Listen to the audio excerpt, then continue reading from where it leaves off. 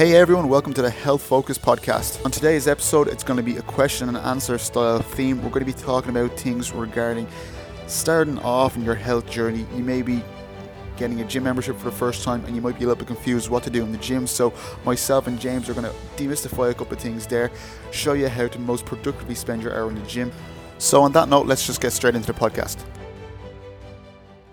So we got a couple of questions sent in regarding fat loss, weight training, protein supplementation, and we're going to dedicate this podcast mostly to resistance training for fat loss. Is that right, James? Yeah, going to the gym and resistance training to lose weight. Yeah, so on that note, let's jump into this, the first question. So the first question that we have is, how long should I spend in the gym? Great question. So when it comes to fat loss, I don't think it's necessary to be in the gym over an hour. And in our gym, we've got a saying that if you're in the gym more than an hour, you're making friends. So we kind of joke about it in that way. But when you think about it, when you go to the gym, resistance training or physical exercise is inherently stressful for the body. So think about stress as a thermometer. The longer you're spending in the gym, the higher that thermometer is going up, the higher your stress is increasing. And the higher that stress is, now it's harder inherently to recover from.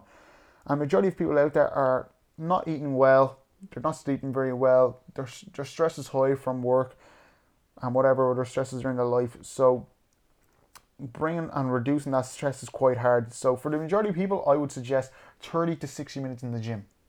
And when you think about the gym, I like to describe it as there's total session time, which is how long you're spending in the gym, and then there's total work time. So most people, if they're in the gym 60 minutes, or like if you go to a gym now and you kind of people watch, people are in the gym 60 minutes and the total work that they're doing is probably 10 minutes. So they're twiddling about on their thumbs, maybe texting, maybe rest periods, things like that.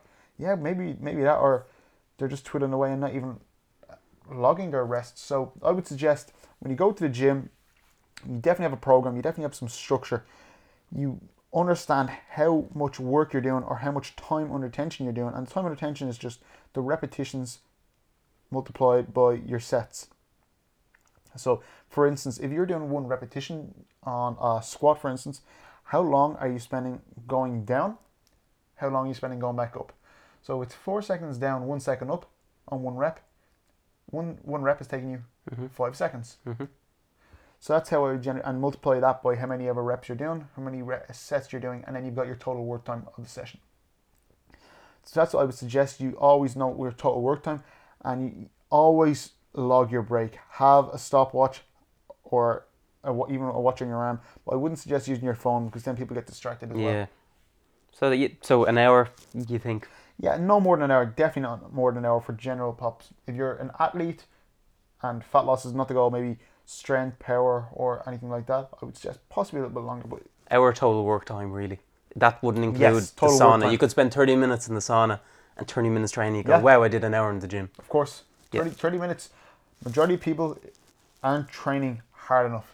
So if you go into the gym and you train hard, smart, 30 minutes is by far enough.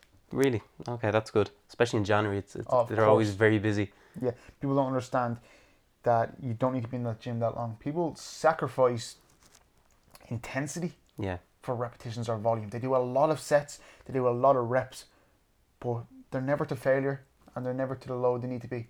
I think when people look at people, like kind of ordinary people who look at people in the gym setting are usually bodybuilders, and they see how tough and how hard they're going.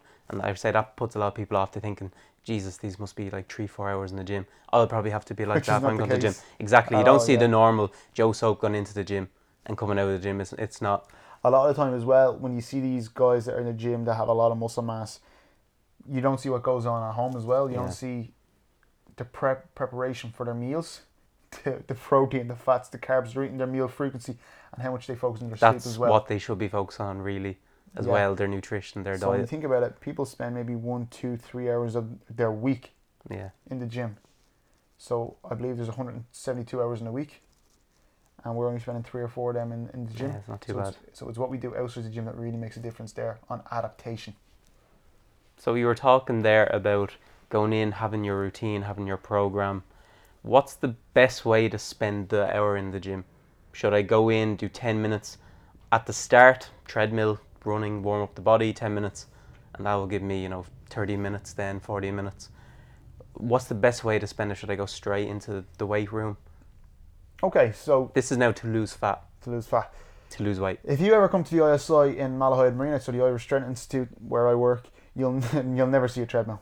And the reason is we don't really believe in treadmills. We don't think they're very productive machines. So I would say, Just kind of any cardio machine. yeah, do I think you should warm up with cardio? I don't think so necessarily. No. Well, if you're going to the gym to squat, Yeah. why warm up on a treadmill? It's not very specific to the motion you're going to perform. So I would suggest if you're squatting that day, warm up with lighter reps of squats for more repetitions. And then work up to your work rate and go from there. The warm up needs to be specific to what you're doing. If you're doing bench press and pull ups, doing the cross trainer is not going to help you very much. It's going to get the heart rate up, your general heart rate. But you know what else will get your heart rate up? Doing, 10, 15 reps of push ups and then start loading up the bar and going to bench press. So that's what I should be doing if I'm going into the gym and I have only 1 hour. Let's say I'm back at work at 2 o'clock. Yes, I'm not going to the spend muscle group you're looking to train. Yeah. For instance, if you're getting ready for chin-ups, it might look like doing some lat pull-downs beforehand, because majority of people, maybe they can't do more than 5 reps of chin-ups. So you obviously need to make every rep count. So warm up with a lighter weight on lat pull-down before we go into some bodyweight chin-ups. And will those kind of resistance training, like squats, bench press, will they actually help me lose weight? Of course, yeah. So how they'll make you lose weight is you're expending calories in the gym, yes, but it's not really about the calories or the energy expended in the gym. It's about the potential of building muscle, because when anyone builds muscle, they're building a bigger engine on their body. And that bigger engine burns more fuel at rest. So resistance training is the most superior form of exercise for fat loss out there. Much better. And when people say cardio, I'm going to play devil's advocate with you, James. So what is cardio? What do people think? When I think of cardio, I just think running a on the long trail. time, Yeah, and that's staring out a window, kind of wishing you weren't doing it. Yeah, or watching some Netflix Wishing on you the were treadmill. somewhere else. Yeah, exactly. So cardio is essentially cardio training or aerobic training. And aerobic training is just an energy system in our body when our body uses oxygen, aerobic, and fats, or sometimes which is called aerobic lipolysis, or oxygen and carbohydrates, which is aerobic glycolysis.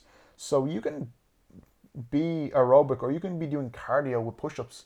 If you do, let's say for instance a Tabata workout, which is 20 seconds on, 10 seconds off, 8 times of push-ups, so that means you do as many reps as you can of push-ups for 20 seconds, you rest 10 seconds and you go back in.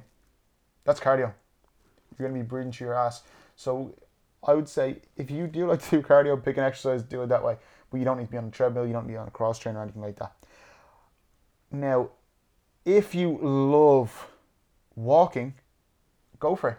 If your passion is walking, going for hikes, go for it. If it's a great pastime, go for it. But it's not a great form of fat loss. No, okay.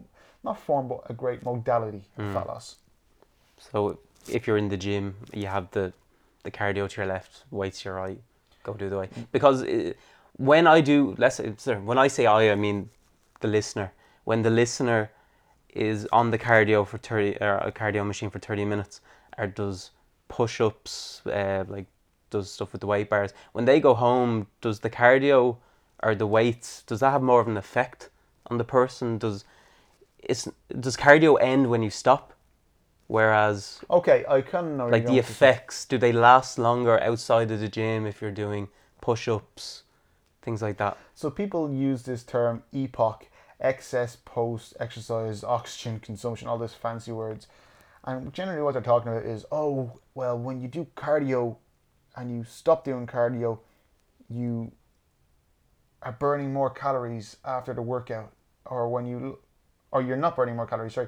But when you do resistance-based exercise, you're not burning very much calories in the gym, but you're burning more calories outside of the gym. What I'd say is people get caught up on EPOC and all that sort of stuff. But when you're weight training, essentially, if someone's building muscle, it's going to be the most productive form to burn fat. So I wouldn't be getting very caught up with do cardio at the end of my workout to complement fat loss, because that is a bit of a misconception. I think if you're just lifting weights and you're in your calorie deficit and your hormones are working well and your digestion as well, you're going to see the results you want. Yeah. So you're gonna look better and you're gonna be losing weight. Yeah, and you're going to be doing less work in the gym, and you're not going to be in the gym that 2 hours where you could be spending time with your family, your friends, socializing and being happy. Yeah. And not miserable on the treadmill. So for someone new to the gym, when they're on the bench press, should they be doing more sets or more reps, or how would you balance it out? Which is the Yeah, so in your opinion? this is a great question. So normally when I'm writing programs, I need to evaluate a couple of factors.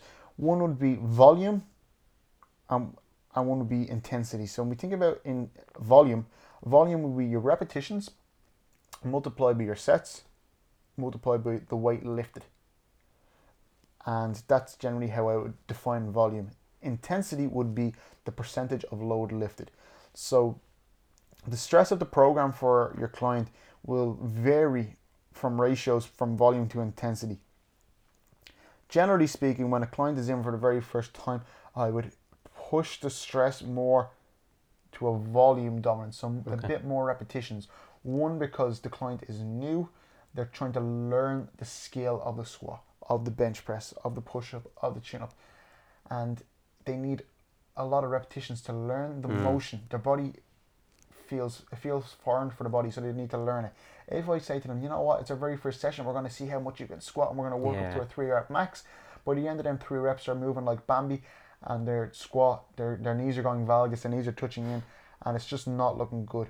So I prefer to go a little bit higher volume at the beginning, and I might look like maybe 2 months of being in a repetition bracket of 10 to 12, and then after 2 months dropping down to 5 sets of 5, and then maybe going back up from there. That's generally how I'd like to do it. And when you're doing them volume, or how I would call it accumulation, which would be a volume based workout where the stress is repetitions, I would pick a big bang movement. So a big bang movement for your upper body might be a dumbbell press, a flat dumbbell press. A big bang for your lower body might be a lying leg curl or a squat. I keep them exercises in for a certain amount of time and then take them out in the next program. I remember a coach in our gym, Mick Finglas, said programming is so overcomplicated, and he made it so simple. I almost laughed my ass off. He goes, you want to learn how to program like a personal trainer? He said to me, pick a number. And I didn't know I didn't know how to respond, so I got 6. And he goes, perfect, do that for 6 weeks. Yeah. And after 6 weeks, pick a higher number. Pick a different number, yeah. 12. Okay, and then another 6 weeks, pick a low number. And essentially, he's not entirely wrong. There's much more factors that go into program design than just picking a random number and then picking a random number for sets. But you know what? For some people, that might just work. Yeah, so for a beginner as well, I'd say it's better to start kind of slow, and just like it's like anything, start slow and you'll build up. But the main thing for a beginner is pick a number of exercises and stick with them. Because if you keep changing your exercise selection, your repetitions, your rest, you're going to go nowhere. You need to have some consistency. You need to have a program template and some structure. And the next question would be, you see people in the gyms and they're not drinking water, they have protein shakes. Should a person even looking to lose weight, should they be drinking a protein shake? If they do drink a protein shake, should it be while they're in the car heading to the gym, while they're in the gym in between rest periods, you're taking a sup of it, or after when you're leaving, when you're heading back to the car, you pop protein shake and start drinking it? Yeah, so if you go walk into a commercial gym, you're going to see someone in the gym with a shaker, and there's either going to be a protein powder in it, or there's going to be a pre-workout usually see a powder. shop even now. Yeah, or supplement shop, or amino acids, or branched chain amino acids, or beta alanine, and all this stuff. So when we talk about specifically protein shakes, I wouldn't recommend having protein shakes before your workout, simply because protein needs to be digested by the body, and for digestion to occur, blood flow needs to go to the digestive organs like the stomach and like the gut, and that means it gets taken away from skeletal muscle. But when we're weight training, guess what? All the blood flow is going to skeletal muscle, so it's getting taken away from digestion. So that means you just had your whey protein shake, you're on your way to the gym, you start squatting and deadlifting, and all of a sudden you're burping, belching, and that vanilla protein shake that you just drank is starting to come back up. So I wouldn't recommend protein shakes before or during your workouts. If you want to have a protein shake after your workout, I'm not a big fan of it, but it depends on the individual, and I'll tell you why I'm not a big fan of it. One is because majority of people need to be a bit more consistent about their protein intake. I would prefer people to eat their protein, and if they really can't eat their protein, then I would supplement with it. And like you said, Jimbo, the best time to have it would be post-workout. Yeah. And it doesn't need to be 2 minutes after you finish your last set of bicep curls or squats. It can be anywhere between 15 to 60 minutes after a workout. I wouldn't stress about it. And there's all different types of protein shakes out there. Whey protein is really well studied. There's casein, hydrolyzed whey, hydrolyzed casein, branched chain amino acids, beef protein, egg protein, fish protein. There's actually insect protein. So what I would say is all of them are good, all of them have their benefits, all of them have their negatives, but never stay on the same protein brand or the same protein source more than 2 months. Okay. And the reason being is if you stay in the same protein source over and over again, you will eventually build up an allergy to that food. Sorry for the listeners that my dog just walked in mid-podcast. You mentioned there about, eat your protein. Should the person, they're having their dinner, they're having a steak at 5 o'clock after they finish work and they go to the gym at 6, is it good to eat your protein, have your dinner before you head to the gym? Should you do it after?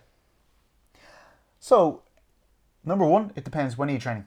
Are you training in the morning, right before work? We'll say for the listener works 9 to 5 and then at 6 o'clock they're going to the gym. So usually what would happen then is the person would probably get a bite to eat in work. Yeah, lunch. Yeah, so lunch would be roughly what time?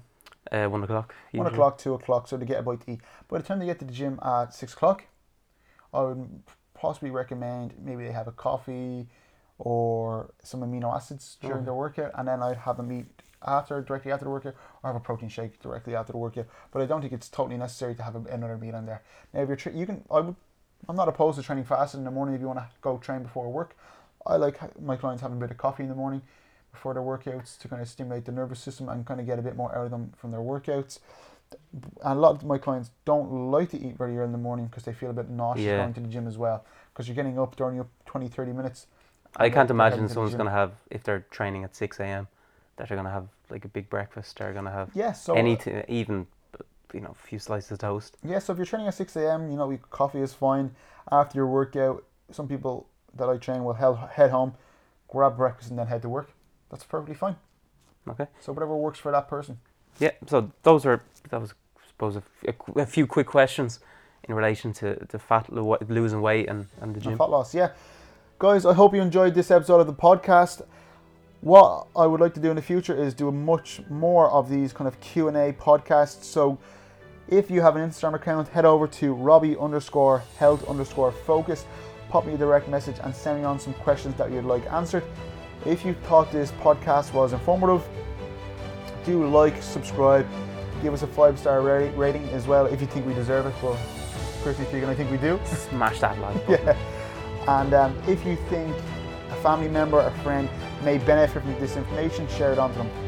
So thank you so much for listening in, and I'll see you again on the next one. Cheers guys.